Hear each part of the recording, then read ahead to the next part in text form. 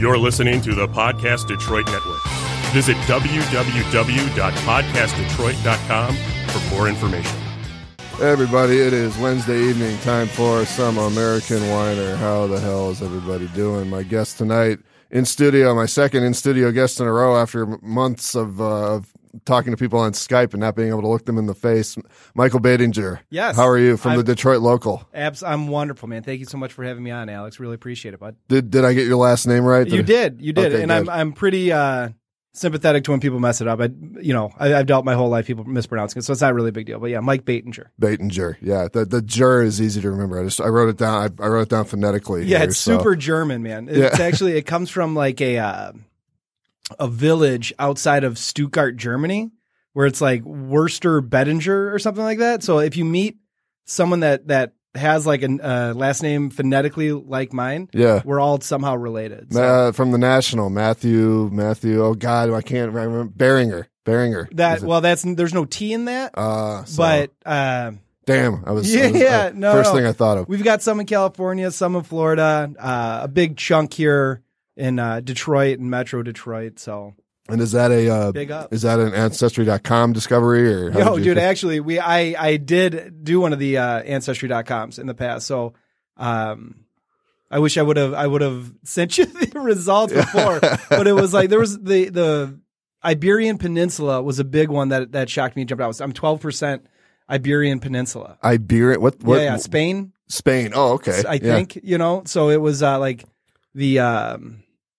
Pomeranian, not the dog. There was like a nomadic tribe that like came down in Germany, and that's where like it settled from. I have no idea how that shit is crazy. It was a surprise. I don't know how they do it, but it makes you wonder like who's going to be talking. Like I mean, I don't have kids, but if I do, far into the future, who's going to be talking about us so we can't even consider, like those people that you just said migrating down to that peninsula try explaining electricity to them, let alone a podcast, and here we are talking about them, which is centuries nuts later. Because like that, the technology, even back then, the technology was not necessarily invented yet, but it was like, I don't know, it's always been there. They just had to figure out how to do it, right? That's true, yeah. So the means were always there. Yeah, it took us 100,000 years or however long we've been, evolving. So we're already getting pretty fucking deep here, man. I wasn't expecting. I think you're the first person to actually go before you were born.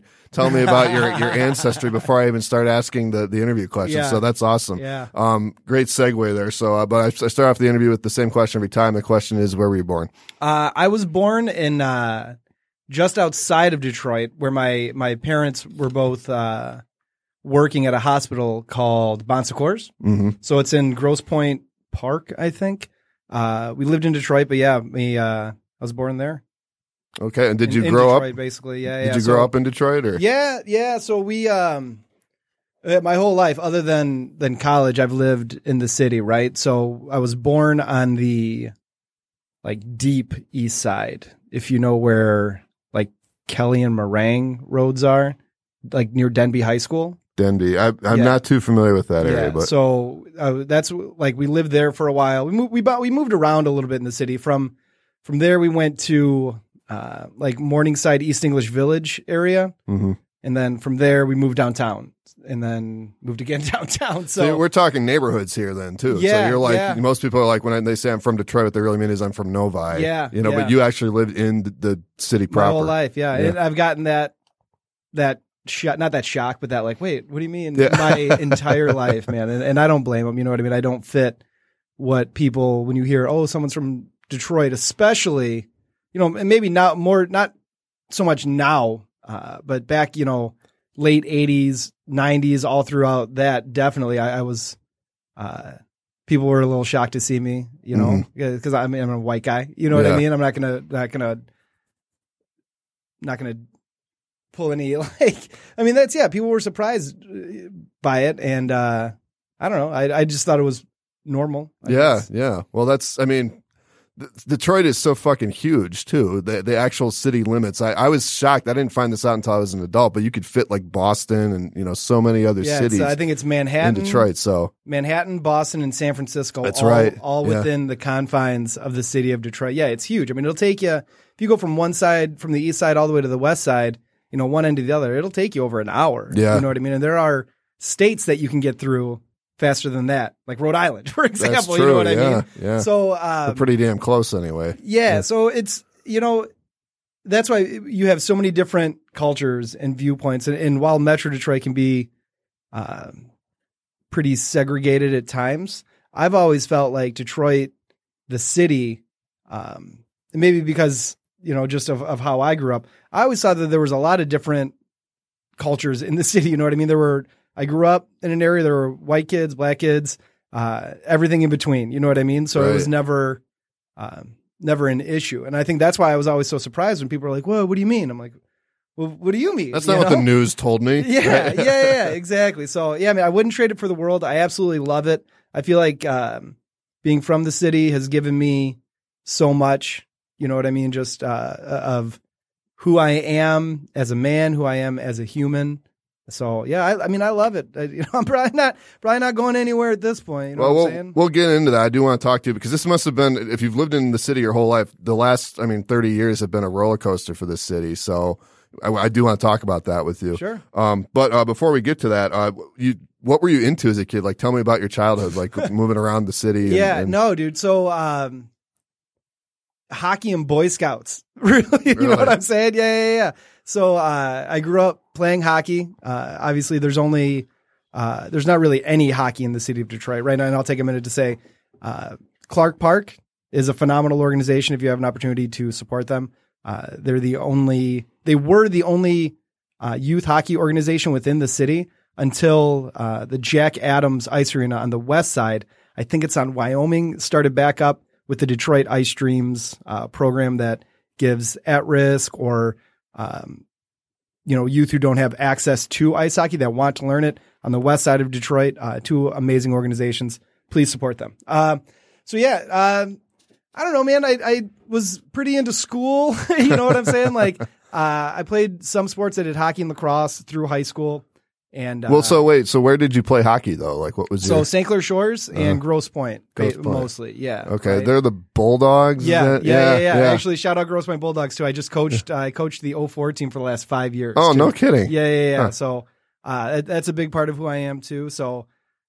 I played hockey as a kid too. That's funny. Yeah, because you're 2 years older than me. Yeah. So, do you still skate?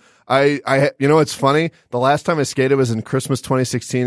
It had been over a decade, and I felt like a baby deer. Yeah, and it's so weird because I remember you don't even think about it. You know, after you do crossovers and everything else, and you're freaking hitting people and not even getting up and not thinking about it. But I was like, if I fall, I'm going to shatter my kneecaps. Yeah. You know. Do you still have gear? I don't know. Okay, man. Well, we do a Monday night skate. I organize two out in Fraser. So if you're ever interested. The Fraser rink. Fraser Ice Arena. Yeah. So way out there. But we skate all throughout the summer, all throughout the winter too. So, but going back to your question, man.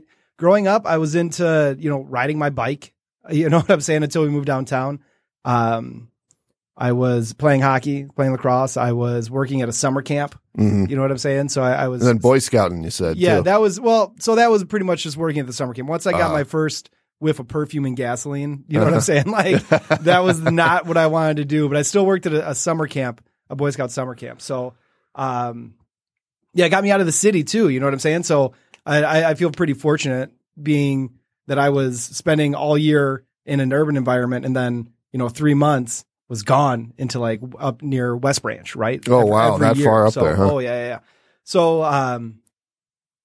definitely an eclectic childhood. We moved downtown when I was 12 or 13, right? So there wasn't really any riding my bike. I was like taking the people mover, and there was like 4 kids that grew up downtown with me. Wow. So, yeah. And all of our parents generally work together. You know what I mean? So, and your parents, you said they worked for a hospital when you were born. When I was born, yeah, dude. Actually, funny story. They will probably listen to this because they support the hell out of me. So, my mom was a nurse and my dad was a security guard. Oh, really? Right. So anytime she would call, I'd be like, oh.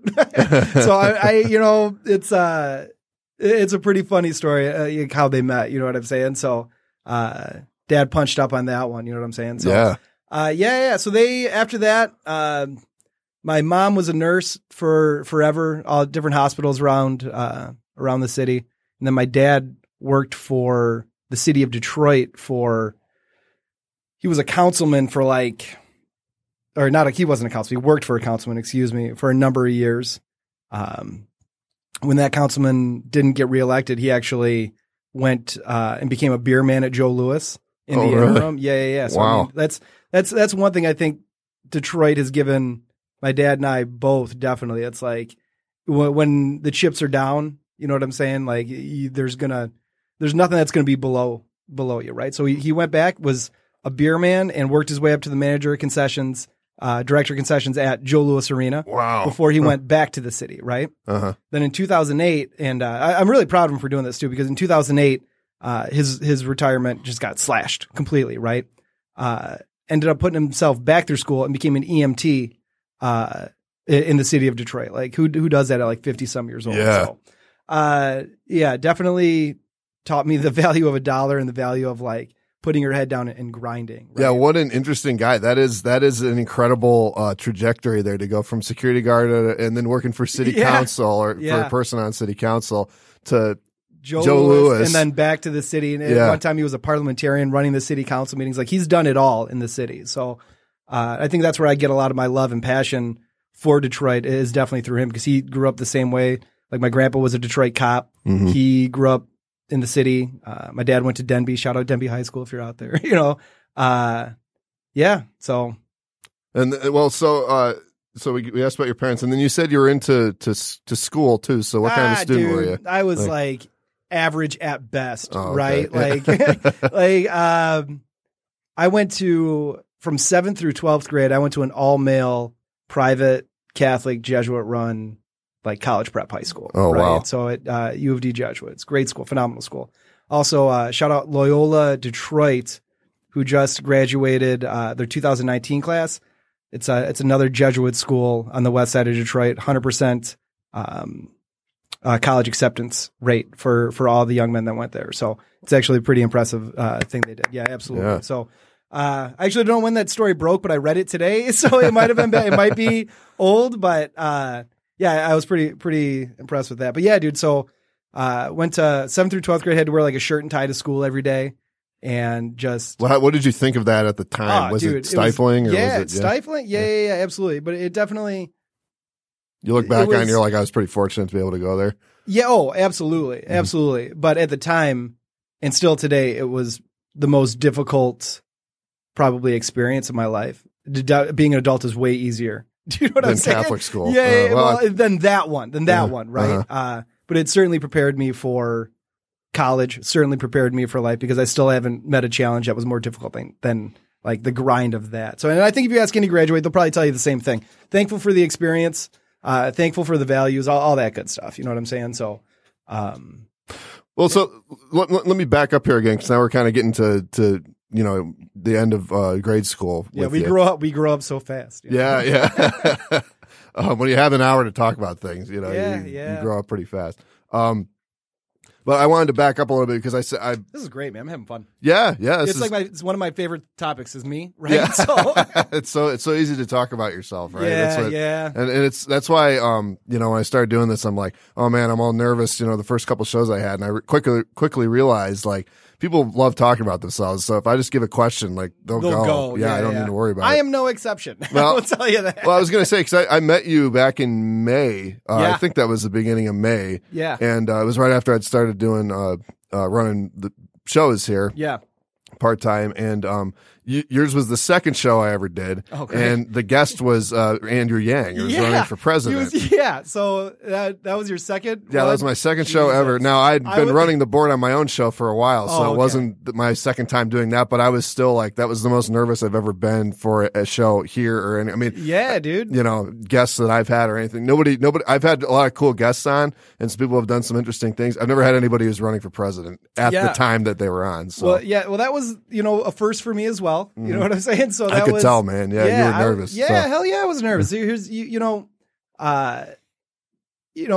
like, well, who do you have on other than that? It's like, well, we've got Kyle that does a comedy show coming up tomorrow. You know what I mean? It's like, how do you transition from that? That was, I had first saw Andrew Yang on like a Joe Rogan podcast on the Breakfast Club. He's all over the place. That was kind of his breakout moment. Was Joe Rogan. Absolutely. And so I wanted to get with the Democratic debate coming up in July. I wanted to get somebody. I felt like, hey, I've got this voice, and it's definitely a voice on the TDL podcast that people listen to. And so I just started sending out emails and emailing different guys, tweeting them. And Yang's campaign was one of the first ones to reach back out to me. A guy named Randy is the press secretary, and he was like, we're going to be in Detroit coming up at the Detroit Shipping Company. Mm-hmm. And I'm like, oh, well, this is perfect because we have a studio right there. There's no additional travel, no anything, right? And so first it was like, okay, we can give you 15 minutes before. And then it was like, well, okay, we can give you 30, but maybe after. And so it was all in flux until like finally when we saw him walking up and they were like, yeah, we got like an hour just, and like he just sat down and relaxed and it was like, oh, okay, well, I had like the outline to like fire through everything. And it was more of like still a politician, you know what I'm saying? Still like if I got a question for him and he didn't maybe want to answer it. I can't think of any examples, but if you go back and listen to it's episode 29, of the Detroit local, which we'll talk about. Yeah. But it's like, because that was like, I mean, I could tell for you, like that was a huge deal. I mean, you were, and you did good. It was, thanks, man. It was very, it was. I appreciate at the beginning. It was kind of like I could tell you were like, oh my fucking God, I'm actually doing this. Yeah. But then as the interview went on, it was like, oh yeah, and like just you said, regular like guy, yeah, like a politician. I realized, like as I was listening, I was like, he's not saying anything I haven't heard him say before anyway. So but I also haven't earned that right as an interviewer yet to like. And number one, I'm not going to do like a gotcha journalism or gotcha interview. Mm-hmm. I'm not going to like hit him with some question out of left field. And truth be told, like I said, I haven't earned that right to really press sure as like an American, whatever I have, but, I want him to come back. You know what I'm saying? Yeah. And, so we might, I don't know if it's going to happen, but, we've been in talks to try and organize something again. Mm-hmm. Going to reach out to a couple other candidates to and see, before the debate, after. Well, he made the connection now too, so it's like even if depending on what happens, I mean, if he gets, depending on how far he gets, or if he drops out or whatever, even after that, you can still call him and ask for a job, or even after, like, hey, now that you're not running, the hell was that all? What was that like? Couldn't imagine that shit. That's running for president. So the reason I brought that up is because that's when I met you, and so I started learning about the Detroit local and sort of.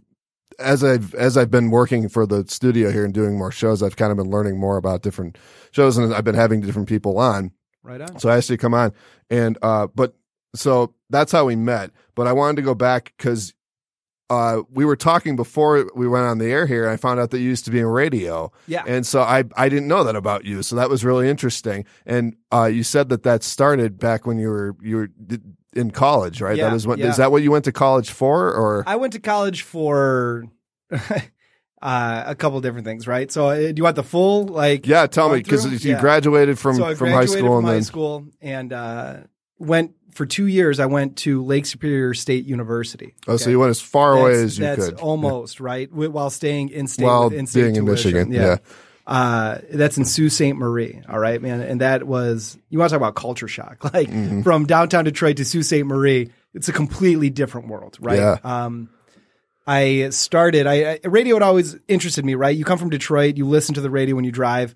When we were in high school and even younger, it was like radio was, those people were like local celebrities. You know what I mean? Drew and Mike, Arthur Penn, Hal, and that's just the riff, right? Yeah, dude. So I listened to, it was used to be called Kelly, Dave, and Chuck the Freak on 89X. Yep. Now they're at the Riff too, right? Not Kelly anymore, but it was that one. A guy named Fat Matt. Dude. Tic Tac. And he was on DRQ. You know what I mean? So Tic Tac. That was like late 90s. Hey, dude, when we're off air, I'll tell you. I got some stories. All right, sweet. From what I understand, not great, but anyway. So they had a radio station. They had a college radio station there, and I was like, "Oh, dude, you sure? Like, I'll give it a shot." Right? It was in the basement of my freshman dorm. Started doing it. Really enjoyed it. Just kept with it. Right? But when I was done at Lake State those 2 years, it was like I didn't think that was like a career. It was just something fun I did when you know, it was snowing, which was always, right? It was miserable up there. Transferred down to Grand Valley. And that's why I only did 2 years because of the weather. Yeah, the weather, and it was just like, I mean, it sounds like a prison the way you just said it. Like you only did 2 years. Yeah. I only did 2 years. I could only handle 2 years, man. The weather, just the culture at the time, I thought I would like a small town, and it just was like not used to this and the weather. Yeah, exactly. And anyone from there will tell you the same thing. So I don't feel bad. Transferred down to Grand Valley, lived in Grand Rapids there for like 5 years. I went to school originally it was political science, but then I wanted to do like television broadcasting or like any, 19, 20-year-old kid. You're like, oh, I love sports and like TV and like, you know what I mean? And so combine the two. Yeah. This is a great idea. My parents weren't psyched about it, but whatever, lived down in Grand Rapids, saw a job posting or whatever, like an internship posting come through the broadcasting department that said, 97 LAV. It was a classic rock station in Grand Rapids. Is looking for interns for the Kevin Matthews morning show. And being from Detroit, I was like, holy shit, like radio intern? Like that's going to be like, was it Jason, the 300-pound intern? You know what I mean? Yeah. I'll throw radio names out. Man, you're blowing my mind here. These things I haven't heard for years. Yeah. We'll keep it going. Yeah. So I sent in my resume, and literally the next day they called me, and I get down there, and he's like, "Why do you want to be on do radio as an intern? Like, that this is not going to be like fun. Like you think it'll be fun, but trust me, like you're going to be up at like 3:30 in the morning, 4 o'clock in the morning on a morning show." I'm like, I would love to. That sounds great. While in college, it was tough, but I went through like that whole I grew up listening to these shows. I love the medium. I love like the reach. I just think it's fun. You can kind of create a picture with your words and theater of the mind. You know what I mean? Got the internship, did that for a couple years, hired me on to be like a gopher. They called it like an on-site technician, basically. Like when they have a remote, go set it up or whatever. And I was still going to college. For that time, it was great. Got recruited. Well, actually, from there, then got brought on to do another morning show on KLQ. It was called Justice and Jim in the Morning. Did that for a short time, got recruited by Clear Channel to go literally across the street and join the night show. And that's where I really kind of came into my own. But yeah, being a radio DJ for your 20s and mid 20s, it's like the coolest shit in the world. Yeah, you know what I mean? Like definitely. You're not making, dick for money, but you're in the bars. This is like a top 40 station. It was WSNX 104.5, right? Mm-hmm. It was Holmes and Hooch at night, the freak show, right? So, God, man, I haven't talked about this in years. Absolutely loved it, but you're in the bars every night. You know what I'm saying? Like you're working till 3:30, 4 o'clock in the morning. And that's just like, I don't know, man. It's not really a healthy lifestyle by any stretch of the imagination. And, but for your mid 20s, it seems like if you take it too long, then it becomes, you're like, okay. There are people that have taken it too long. There are people that are still trying to grind that out, and God bless them. You know what I mean? Go for it. But for me, it was like the end of the road was definitely there, and it was like, okay, well, like I've got rent, and I'm not making enough money. So I actually got a second job while I was doing that too. Doing what? Selling jewelry, bro. Yeah. Like engagement rings, fine jewelry, things like that. Oh my God. Selling diamonds at the mall, man. So yeah, I can still do that. You know what I'm saying? Like I still know that's a skill I've got in the back pocket, but yeah, that was a rough time. So then ended up moving back to Detroit in like 2008, 2009. Mm-hmm. Just I was done with radio. I had to get back. So about 10 years ago then. Yeah. 10 years ago or so. Moved back to Detroit right when like shit was hitting the fan. You know what I mean? Mm-hmm. And, the economy and everything. And, yeah. That was when Kwame was still there and all that crap was going on. Very much so. Yeah, that's what a flawed, like tragic character though too. You know what I mean? Like, yeah. Like we're all flawed, and I'm not here to judge anybody by any means, but yeah, Mayor Kilpatrick was. He had like. I don't know if you even remember this. I mean, wasn't it Barack Obama was like meeting with him too? Like before all the scandals before it broke all, and everything. yeah. It was like, and he was tagged to be like a next up and comer. You know what I mean? I remember like when he got elected, not to get too far off track, but I do remember when he got elected in 03. Yeah. Everybody was like, this is the guy. Yeah. You know, like this is the fucking guy. He's going to turn the city around. And then if he wants national office, he can go for it. I remember when we had that blackout, which was the same year. That was 2003. Yeah, 2003. Yep. And he got elected in 02. Okay. Right? It's sometime around there. Yeah. But I do remember because I remember that blackout happened. It was this huge deal because the whole portion of the country is out, right? Yeah. And I do remember getting on this little battery operated TV that we had and seeing him do a press conference. And one of the first things he said was, "I've learned more today about electrical grids than I ever cared to know." And I thought, I like this guy, you know? Yeah. But yeah, what a shame the way things worked out. I will say too, I remember the Wings won the cup in 08. Yeah. And I was down. I was at the parade.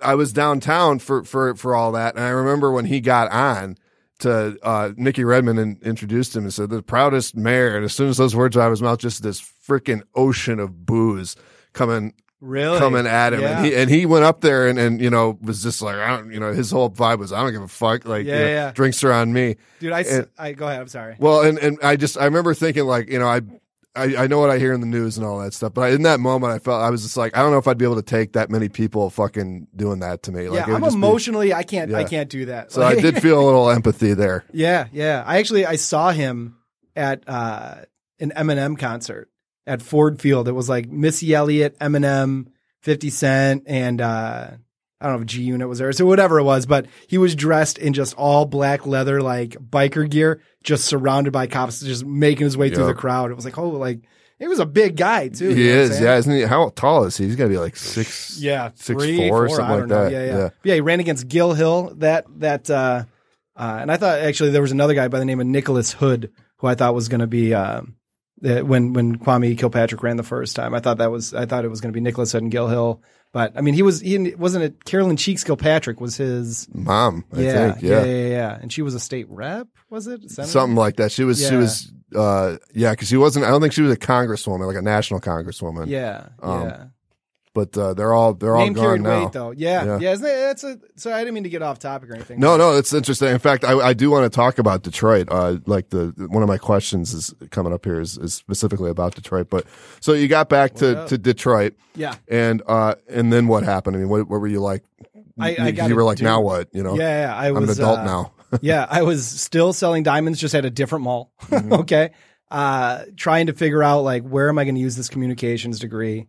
Like I was like, okay, well, I was a political science pre-law major before that. Maybe I'll try and get a job at a law firm. But like, at that time, like who's hiring? There's no jobs anywhere. Yeah, I'm a kid, right? Plus, I'm a young kid. Like, oh, what have you been doing the last couple of years? Oh, I've been a radio DJ. Mm-hmm. Like, there's not really a whole lot of transferable skills. Can I please practice law with you? Yeah, exactly. So, and I'm not too proud to admit I leaned on my network hard trying to find something to like find a job. Mm-hmm. And I took a gig at a law firm, making $12 an hour. Okay. In a file room at a big law firm downtown. And just like grinded it out for like that first year where it was like, okay, well, I'm making $12 here. I'm making $12 here, trying to pick up any shifts that I can. You know what I mean? And that's why I mentioned like my dad working at fucking Joe Louis when he's got a family to support. You know what I mean? Nothing's beneath you. No. Yeah, dude. And I, no problem. Like I'll do another one. Just like I know what it was like at the end of college when I was like incredibly broke and like making $1 stretch. And so I, with my shitty credit at the time, it made it a promise to like, it's not going to happen again. Right.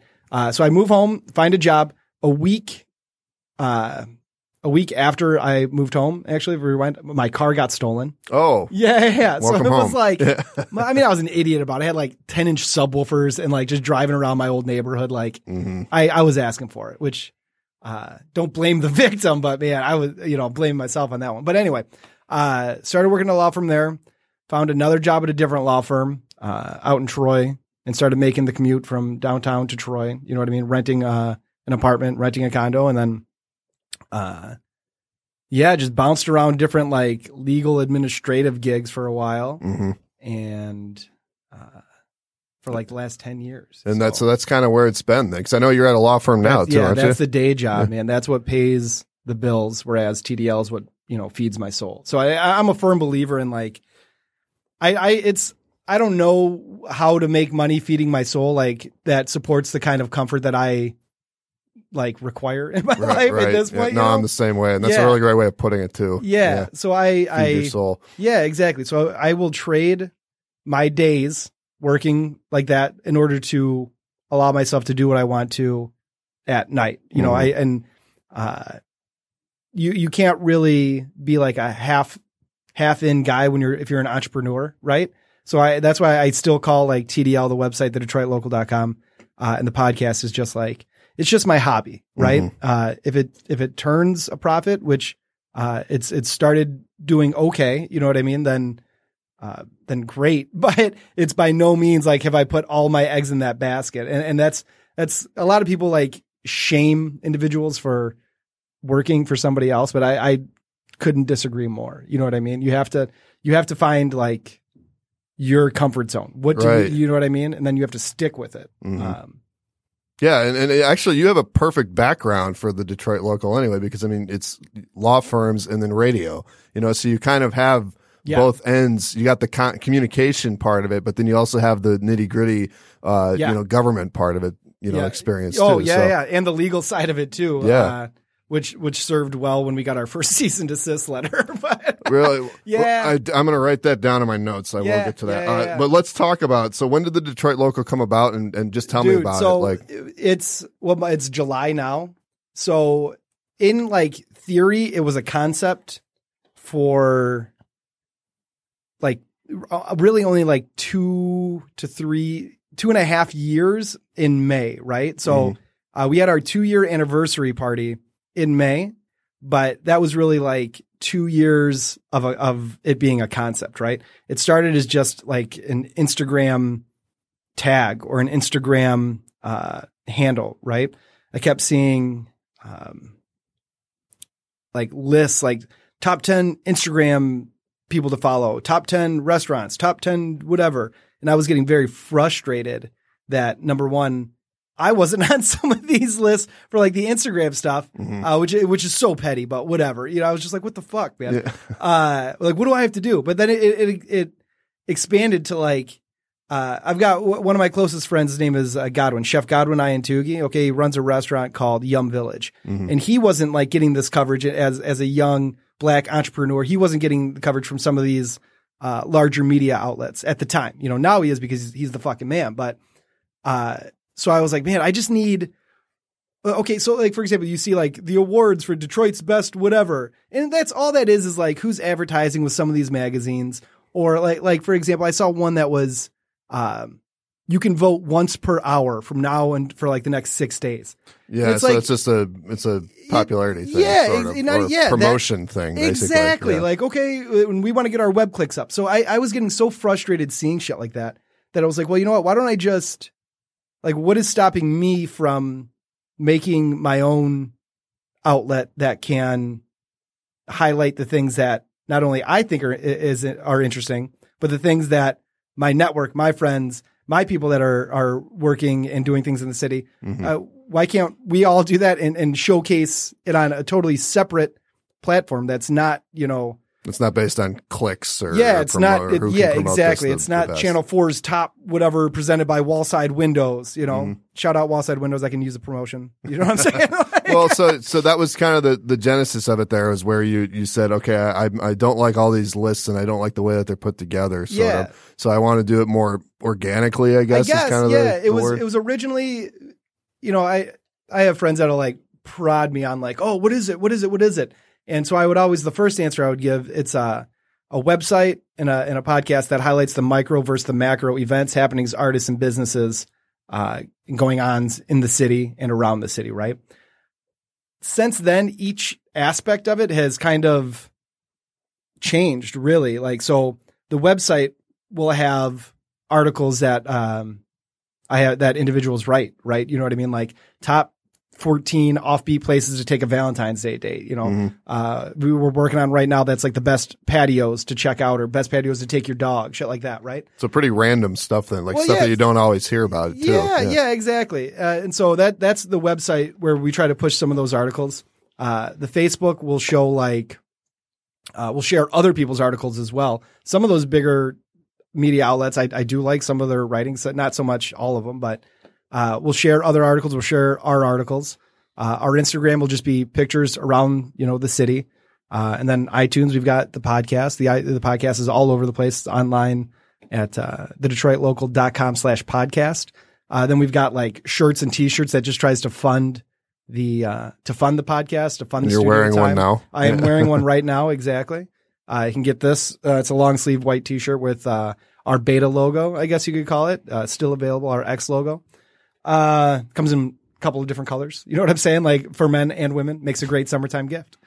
Yeah, so we've got, and then we do some live podcasts. We've worked with like PJ's Lager House. We had one there. Oh, hell yeah. We had one at, and I'll tell you about that. That was a fucking awesome night. But, we did a live one at Fort Street Galley. You know what I mean? So we're all over the place, just trying to plug people into like different scenes in the city. I don't know. I'm such a shotgun blast to just like, okay, this is what I want to do on the internet. Boom, go. You know what I'm saying? It's like, we're not exactly highlighting the micro versus the macro, and we're not exactly plugging everyone into all the scenes, but that's kind of what, I don't know, man. Well, it sounds like you're in sort of the stage of like trying is whatever you feel like trying at this point. Yeah, whatever I want to do, because again, it's not, I don't have all my eggs in this basket. I don't have to worry about like, oh shit, man, is that client going to sign? Are we going to get that remote broadcast? Are we going to sell fucking 15 t-shirts? Yeah. It doesn't matter. It's just like, oh, that sounds cool. Yeah. Put it up. See what we got.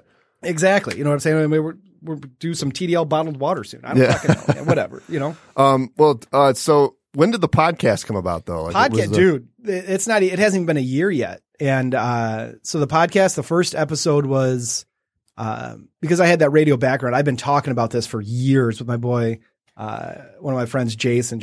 We would always talk about, podcast. We'd record like what we would think were episodes. And so it's always been like what I've always wanted to do it. And, in like August of last year, I was a guest on one of the podcasts here that records here, a podcast Detroit called Refrigerator Diaries. Okay. And like the following Saturday, they had a try podcasting for free day. And I was just looking for a way to get my foot in the door. Like I knew that I would be able to do it. I knew that it would be, not successful, but good enough. You know what I mean? I'm a big good enough guy. It doesn't need to be perfect. Mm-hmm. Just show up. That's half the fucking battle. So, I came in, recorded an episode with, the now co-host, Kari Hobbs, aka Rufio Jones of Detroit City. Can you dig it?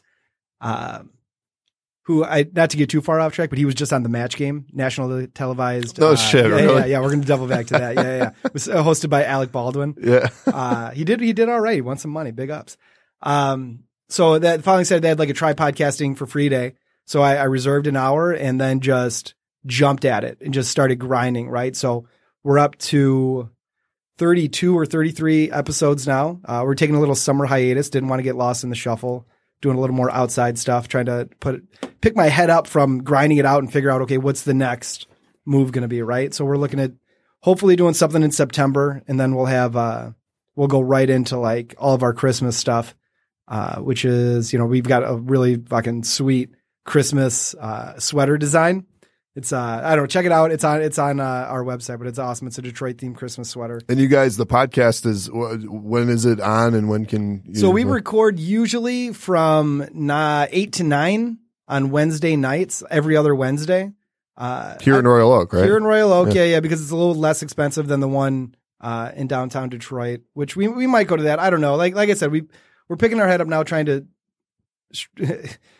strategize, use a little strategery and figure out what our next move is going to be. We're definitely going to stick with it. I just don't know. I'm thinking about doing it mobile too now. Like this is great to have like, okay, let's go to the studio. But I think it would be so much more beneficial, especially for us to be able to go mobile. Like, hey, where are you? Let me come to you in your scene, in your environment. Right. Not like, we, on one of our episodes, we had a guy named John Hughes. He, not the director, but, he runs the downtown Detroit bike shop and the Lexus Velodrome. And it's like, man, that would be so awesome to be able to do a podcast like from the velodrome or from like the bike shop, just because you have that like ambient noise and you have like, they're like, I'm just using that as an example, like in that, they're in their own environment, a little more relaxed. You know what I'm saying? Yeah. Yeah. Plus if they're looking around and they see something that they want to talk about, or you can be, the conversation is all around you at that point. Yeah. Exactly. Makes it a lot easier. So yeah, we started the podcast in September and, we just went straight through, man. And you said 32 episodes in? Yeah. already? 32, which, I just got I was delinquent in a while, but number 32 went up, and it is with a guy named Robert Carpenter and Nolan Seraphin. We did a history of the James C. Scott Memorial Fountain on Belle Isle, and then organized a tour of the underground portion of it, right? So we raised like $500 for the Belle Isle Conservancy. So that's like a whole other aspect that we're trying to get our hands in, is doing like, not be a nonprofit, but just like fundraise. Like we raised $1,100 for the Friends of the DACC, which is the Detroit Animal Control. Their nonprofit volunteer wing. We raised $1,100 for them. That's really fucking cool, man. And all these guests that you've even talked about, even since we've been talking about the show, what an eclectic mix too. It sounds like you got exactly what you wanted, in terms of the macro and the micro, I'm trying. I don't, dude, like some of these just fall into your hands. You know what I mean? Where it's like that Andrew Yang one. Like, yeah, that's macro. It doesn't really have much to do with Detroit, but like. It was an event in Detroit, Yeah, dude, Blessed Forever President. And then, a lot of the more micro, like we, Scott from Dine Drink Detroit's been on for, hyping up his events. And actually, if you, go listen to I think it's episode 31, Scott from Dine Drink Detroit. If you are interested in going to the Taco Showdown, the Burger Brawl already happened, I think, and the Pizza Throwdown. He was giving away tickets. So on our episode, it's still there. They're still up. You can still get free tickets if you're listening. So episode 31, you said. Episode 31, Scott from Dine Drink Detroit. Before that, we had Kyle Forsyth from 313 Comedy. Shout out to the Motor City Comedy Festival that's coming up sometime. I don't know. Then we have like a ton of music artists too that are all local artists trying to make it. A guy named Mister. I'm a huge fan of him, right? He's a great dude, but at the same time, when as a fan, you're interviewing somebody, like you want them to be so successful because you love what they're working on, right? He's got a new album out, Approaching Land. You can check it out. It's on the Cold Rhymes Records label. He also hosts a podcast. Love that. LXL, Large Extra Large, another friend of the show. We had them on. They've got a show coming up to benefit, Planned Parenthood and the ACLU. So I think it's called Not Going Back or Never Going Back. So check that out on Facebook. Yeah, dude, we just try to figure out like, what are we fans of and what do we like and who do we want to talk to? And then we just email them. Yeah, that's what I do. Yeah, so, it works. You know what I'm saying? Tell me about the Lager House things. You were just talking about dude, musicians. That was so dope. So that was, segue. We had a 2-year anniversary party. Again, like I was pretty loose with the 2-year. Like I was trying to plan out different, like, okay, this time I'm going to hit them with this, then this, then this. And I really, since I started this, I wanted to do a live broadcast, right? I also have always like in the back of my mind wanted to be like, not a concert promoter, but like I want to put something together like that. You know what I mean? Hopefully make some money doing it too, right? Which is a lot more difficult than you think, right? It is, yeah. So we, for our 2-year anniversary, I put together a live podcast, and then any of the music artists, I invited them and they all came. It was like an 8-person round table for an hour, which awesome. It was awesome. I was nervous that it was going to be like everybody talking at once, right? Clusterfuck, yeah. Not at all, man. These guys were professionals. We had Detroit City on, we had LXL, we had Mister, we had Height Keach, a guy from Baltimore, also on the Cold Rhymes Records label. I don't even remember who else was there. I'm going to feel bad. Detroit City, Mister, Height Keach, LXL, and I can see you going around the table in your head. Yeah. It was Mr. Height, LXL, City, and I don't know. I'll look it up right now. They were like my favorite bands too that I put together.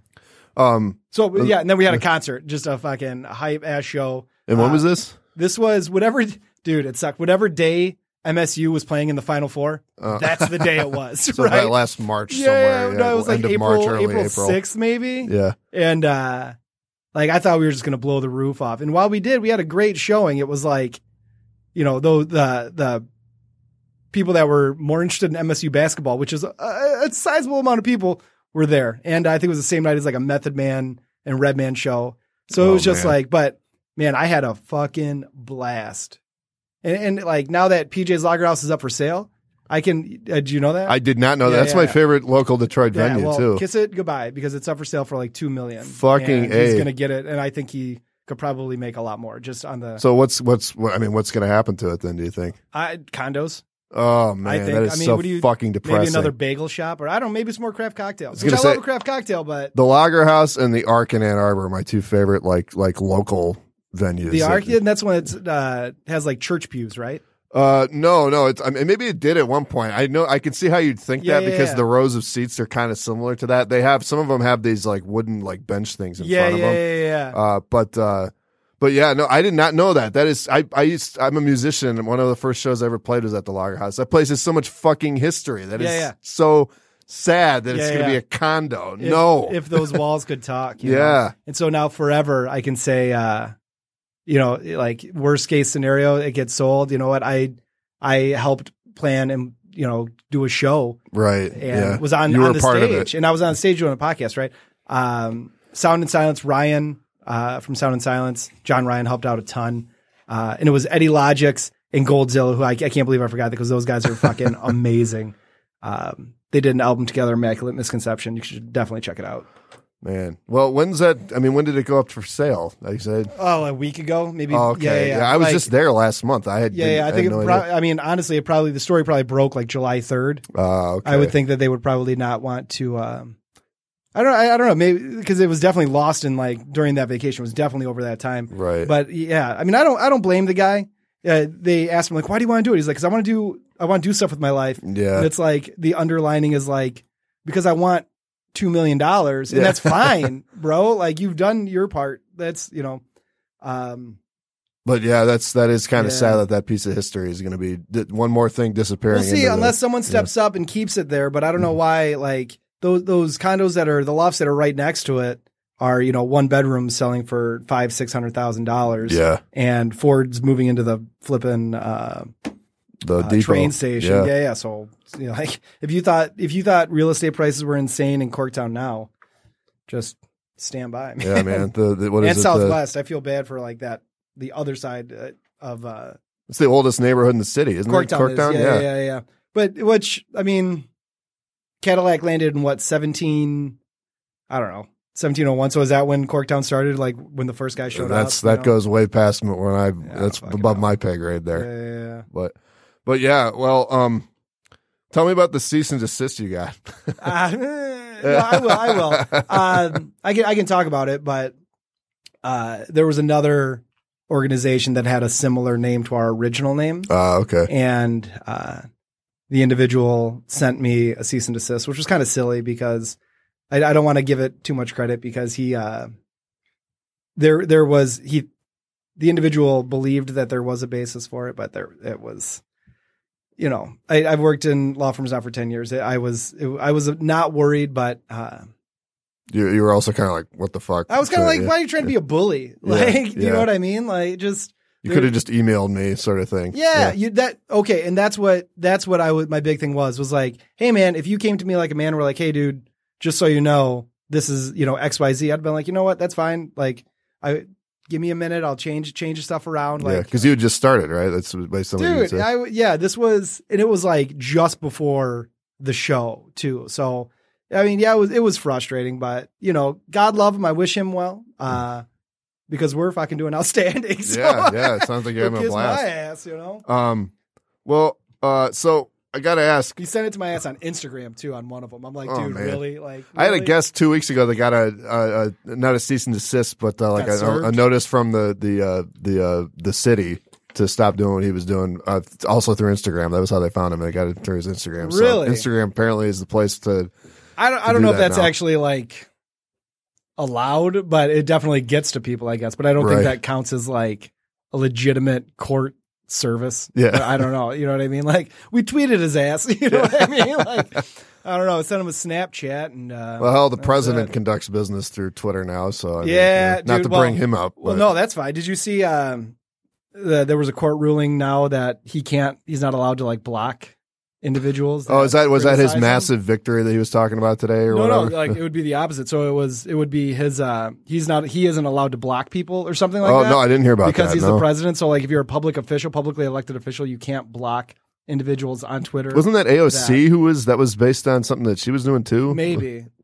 I saw something with her and blocking people. Yeah, it very well could be. I don't know. I should probably keep up more with national politics, but it's such a fucking circus right now. When I had Kenya Abbott from Politicking on here, I asked her, who do you like for president on the Democrats? And she said, I don't even really pay attention to that. I'm Not so yet, focused right? on Detroit, local. I'm like, that's probably the right attitude because they say politics happens from the ground up, and you need to focus on what's going on around you before you focus on the far away. Think globally, but act locally. Yeah, is something I like to say. I don't know. I've never actually fucking said that. I think I got that from Biodome. I think the movie Biodome is where I heard him say that. I was going to say, who said that? Pauly Shore and Stephen Baldwin, maybe. But so what? This will be the last question that I ask, like the last big question. But keep going.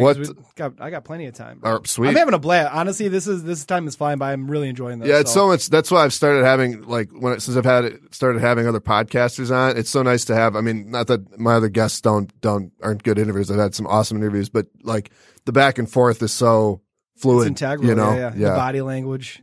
Skype is tough to do an interview on, man. You talk over each other a lot more because you can't see when the guy's going to say something or whatever. No, you go. Yeah. Turn my headphones up. I can't hear what you're saying. What'd you say? I had a lot of those. Yeah, I've had a lot of those, and it's. I mean, I've been doing this for 2 years now, and it still happens, and so I've just kind of accepted it. It's like if it's a lot of the people that I get where I'm like, where you email them like you said, and you're not sure if they're going to even get back to you, and then they do, and then you're like, I get to talk to them. They're all going to be Skype interviews, for the most part. So. For me, it's like, are they going to show up? Yeah, and there's that too. You're sitting there waiting, it's like, is this phone call going to happen? Yeah. Then it does, and you're like, holy shit! Like I've known who you are since I was a kid. Yeah. What's been your biggest get? Or your most fun, even? You know what I'm saying? I mean, I've had a lot of friends of mine on that have been great. As far as like fun, probably because I'm not tense, going into those. But I mean, I've had. I'm gonna go back like who Ashes of Soma are, the band Ashes of Soma. Yeah. I had Randy on. Randy. What's the one jam I like? I'm gonna pull it up. It's on my phone because they used to play it on like 89X. Yeah, they used to be on. There's somebody. Yeah, Emancipate. Yeah, I'll tear this all apart. Yeah. That's one of my running songs, right? No shit. Yeah. But talk to this guy because there's two different versions. There was the version they had on the radio, and then they have the version on their 2010 album. Yeah. I've got the version of the album on my phone, but I prefer the original one. Yeah, on the radio, the rougher one. Yeah. I think I did ask him about that. She was on back in December. I had a guy from American Idol on, Chris Sly, who came in 10th place in the 7th season. Yeah. That was kind of cool because I'd known who he was. I used to watch that show when I was younger. Yeah. The singer from 10,000 Maniacs, you know who they are? They're a band with the female. Yeah. Natalie Merchant, not her, but the one who took over from her. Yeah. Was it? Wow, no, was that them? Because the night. Yep, that's them. Yep, it's that band. It's a VH1 classic. Yeah, it's I've had actually my most recent interview where I got somebody that was where I was like, I don't think they're going to get back to me. I just randomly emailed him. His name is a poet named Win Cooper. Okay, and he wrote a poem called "Fun" that was. It was just in an LA bookshop. He had like 500 copies of this collection of poetry printed.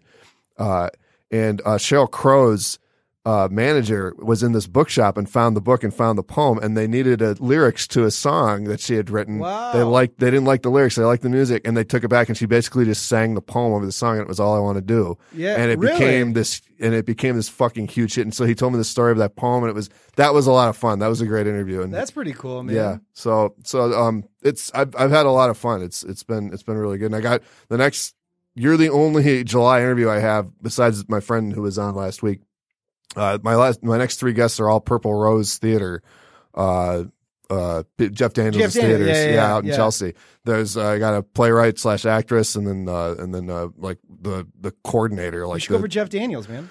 I had him. I should go for Jeff Daniels. He was my hockey coach when I was a kid. I had Get him. outta here. Yeah, I was on a hockey shit. team with his kid. Yeah, I mean, I don't think I ever really talked to him one-on-one, but yeah, I took an acting class there last fall, and so I met so many cool people in that class. I've kind of slowly been taking them throughout since last fall. I've been having them on one by one, and for some reason this month 3 of them got scheduled in a row. So after you, it's all Purple Rose. So people listening, that's who's going to be on.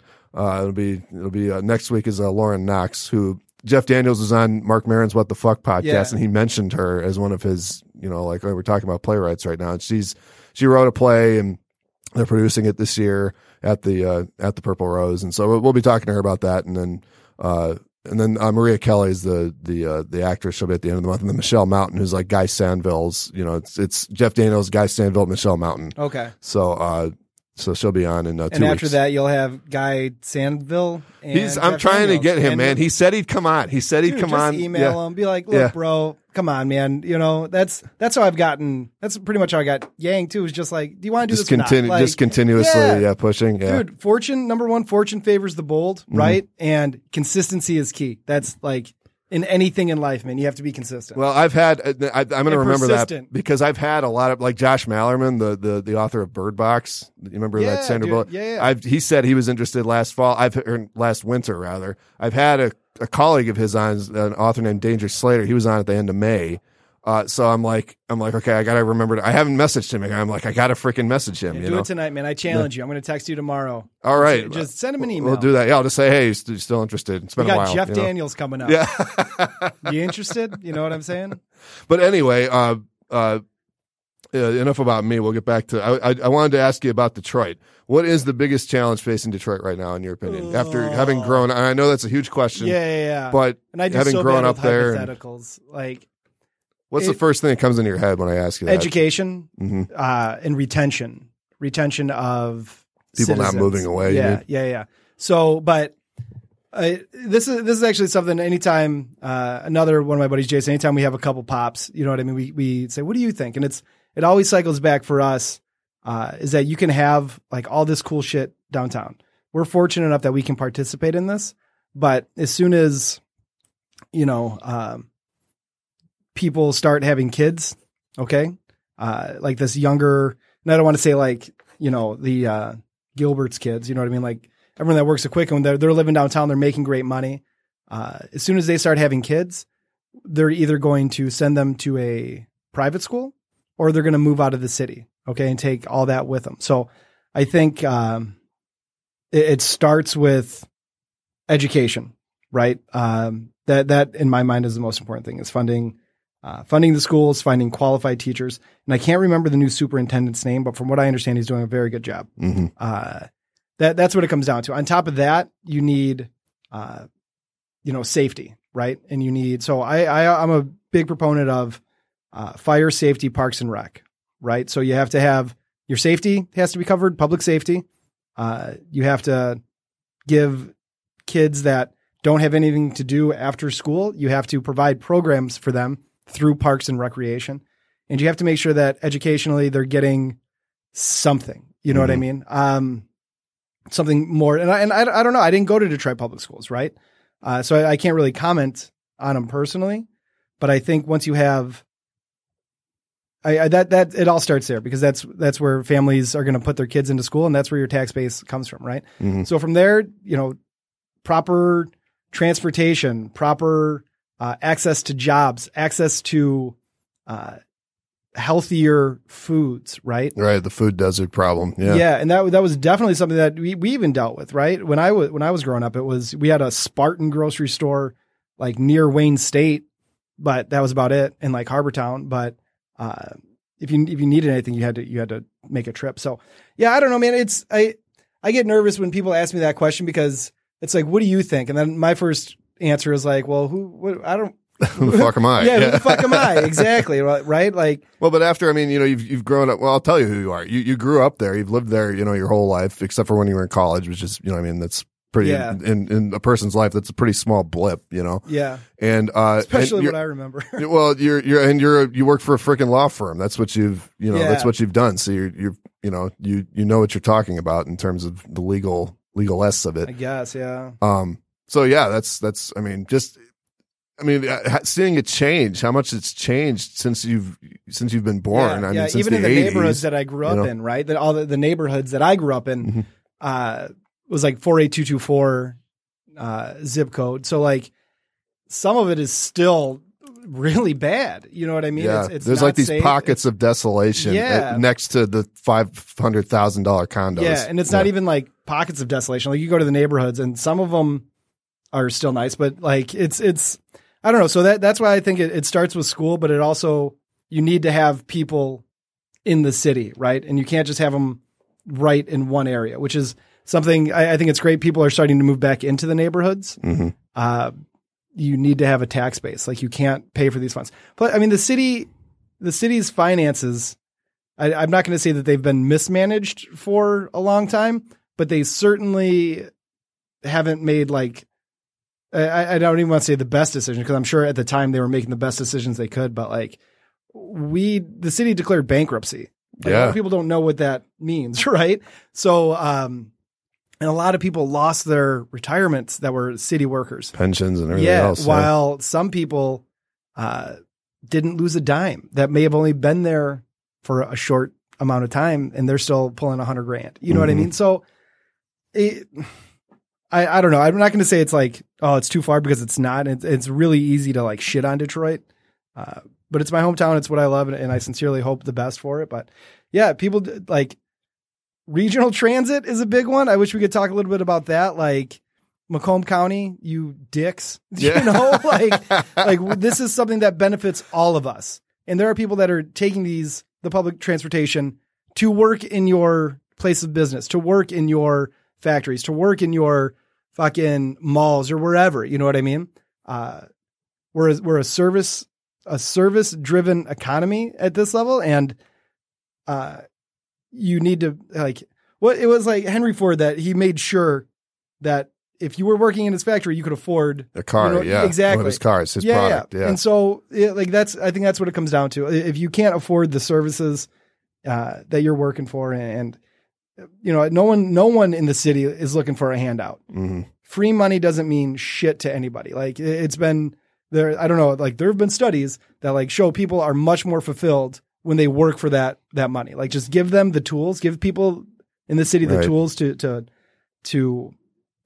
self-actualize, and they'll do it. Yeah. You know, some of them won't. Some of them won't. But you're going to get that everywhere. That's not who I'm worried about. Let them go. I don't give a shit. I'm talking about the people that are like actively trying and being met with like, well, like, I have to drive 45 minutes, but you know, I spent my money on X bill and Y bill, and now I got a flat tire and I can't go to work, or you know what I mean? Like not a year goes by, you don't hear a story about a guy walking like 15 miles each and then way somebody, to work.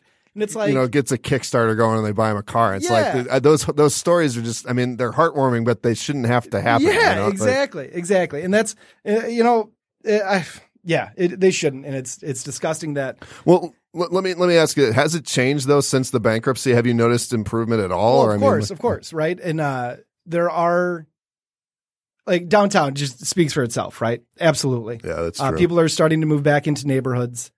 I do remember when Duggan got elected, I watched the press conference that he gave, and they asked, like, what's your goal between when you now and when you leave? What do you want? He said, I want more people moving into the city than are leaving. He said, that's really my one. Well, you have thing. because you can't support anything if you don't have people paying taxes, right? Yeah, you know, and I get nervous to answer like the question, like, is it getting better? Yeah, in some instances. In some instances, no, it hasn't changed at all. You know what I mean? So I think, you know, Rome wasn't built in a day. It didn't fall apart in a day. It's going to take time. It's going to take effort. It's going to take sacrifice. It's going to take people like me and people like, you know, that are able to put their money where their mouth is and buy property in the city. It's tough right now though, because it's either like you're downtown paying a shit ton, or you're in a neighborhood that is a little rough around the edges still, and you know what I mean, and paying. I don't know, man. So yeah, it's changed. Of course, it's changed, right? Like I had my 12th birthday party playing laser tag at in Greektown, at Trapper's Alley. You know what I'm saying? Man. Now it's a casino. You know what I mean? Yeah. It used to be an abandoned Wonder Bread factory. Now there's another casino, you know? That is true. I mean, you got the Russell Industrial Center now, the right next to the Hamtramck plant. I work down right there on Grand. You've got, I mean, hell, look at Corktown again to bring that up. I mean, imagine, you know, even 10 years ago, somebody saying, oh, Ford's going to own the depot and there's going to be $500,000 condos going in. Yeah. You know, people thought Tiger Stadium was going to be there forever. You know, it's well, that was going to be condos. That was going to be an MLS home. That was going to be like a million whole different bunch things. of shit. Yeah. And I just say knock it down now. Like Joe Louis, people are like, oh, what? Just knock it the fuck down. Like we don't need another empty building. It is sad, but yes, I see. Yeah, I it's see. sad, dude. I'm a hockey guy, of course, but like. Let's not silver dome it. What happened with the silver dome? Exactly, and let's capitalize on this momentum, right? And make no mistake about it, the construction is slowing downtown. It costs a lot of money now, right? Like the business rents are going up, the housing costs. So prices are like there's still projects going on, but it's certainly not that boom that it was a few years ago.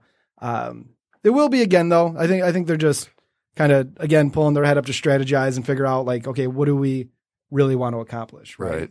Well, did you hear about that? Wasn't there like they were going to build a tower that's even taller than the Ren Center? It'll be the tallest building. Yeah, Hudson's building. Yeah, that's right. Is that still happening? Yeah. But did you notice it's not going on? No, that's why I'm asking. Exactly. Yeah. So, well, Dan Gilbert also, not that Gilbert having a stroke like directly affected that, but like that's the leader.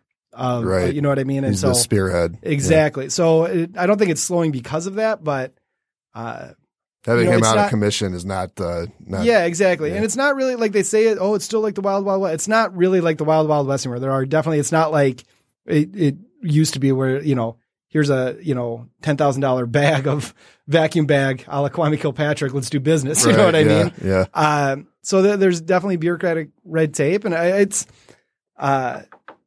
Yeah, I don't know, man.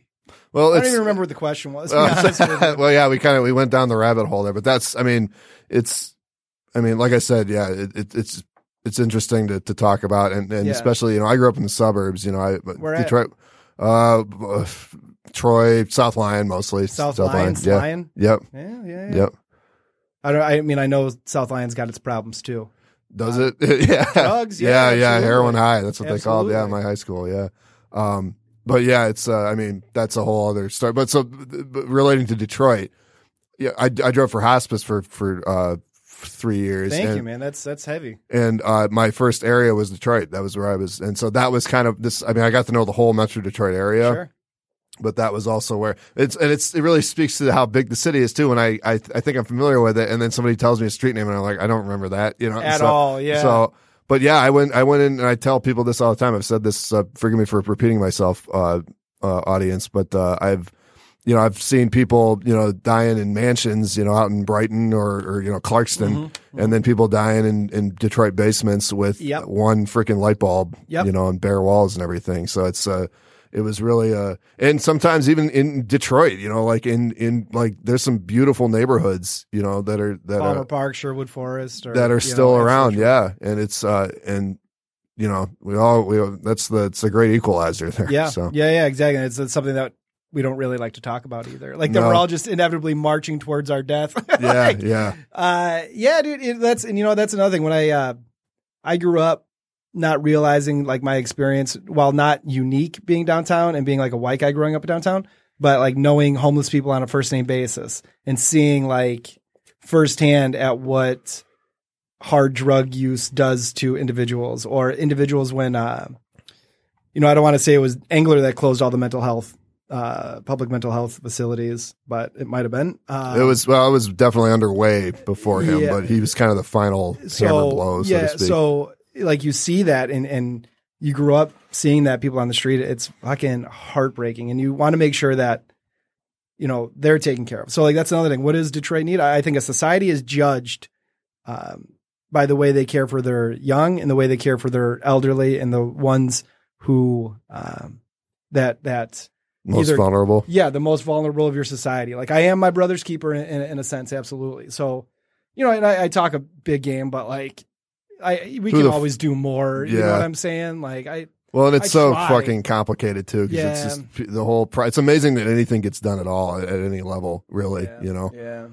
I love it here, though, man. I love Detroit. I love Michigan. It will always be home for me, like the Detroit area, especially after, like I said, driving. It was getting to know the whole area. I was like, this is what I think about leaving, and then I just never do. Yeah. I don't have any. I don't want to. Everybody I know is here.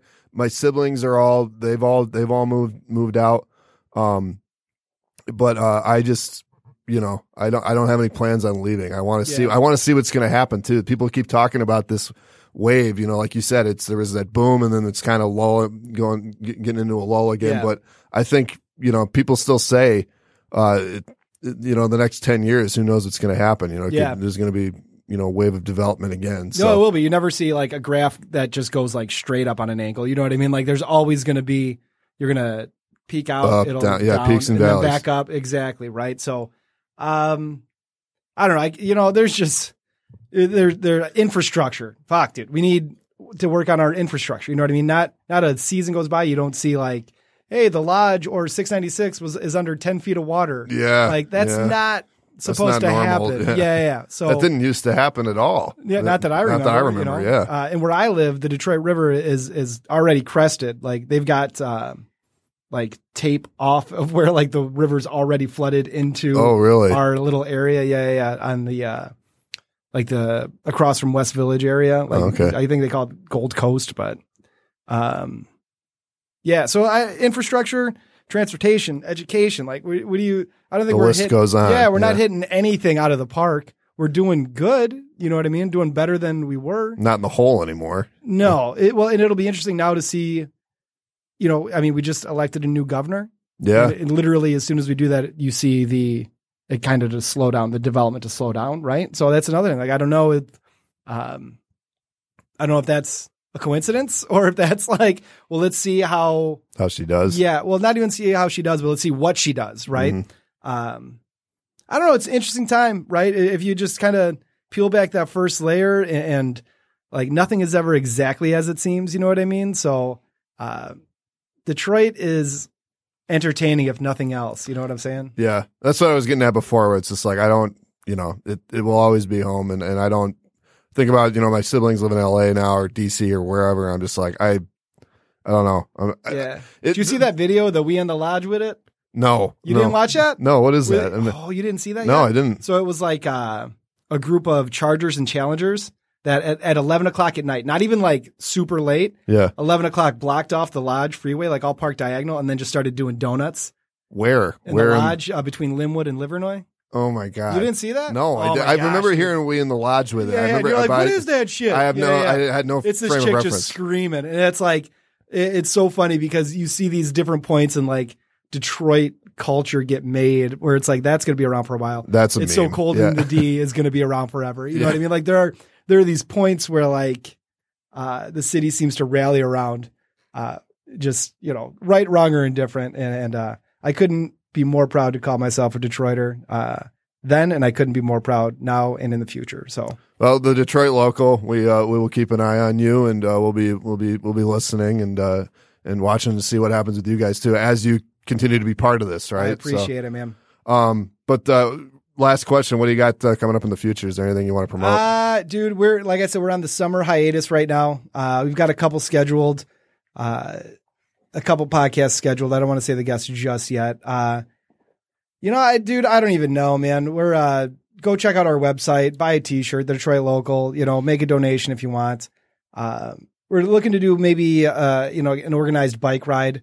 Thinking about doing like maybe a school supply drive, just like find one teacher in one classroom and just get donations just for that one, like kind of sticking with the micro versus the macro, not trying to like do the smallest amount for a ton of people, but like find one underserved classroom that we can directly impact and be like, look, this is like, we can do this. One's taken care of. Yeah, exactly. So, I don't know, man, just try to fight the good fight. And we're going to be back on with the podcast in like September. And you got Christmas sweaters coming up, maybe. We already got them out. If you want to buy them, they're still on the website. You know what I'm saying? Like, it is pretty cool. It says "What up, Doe?" Like, it's got like a deer on it. It's pretty dope. Yeah, man.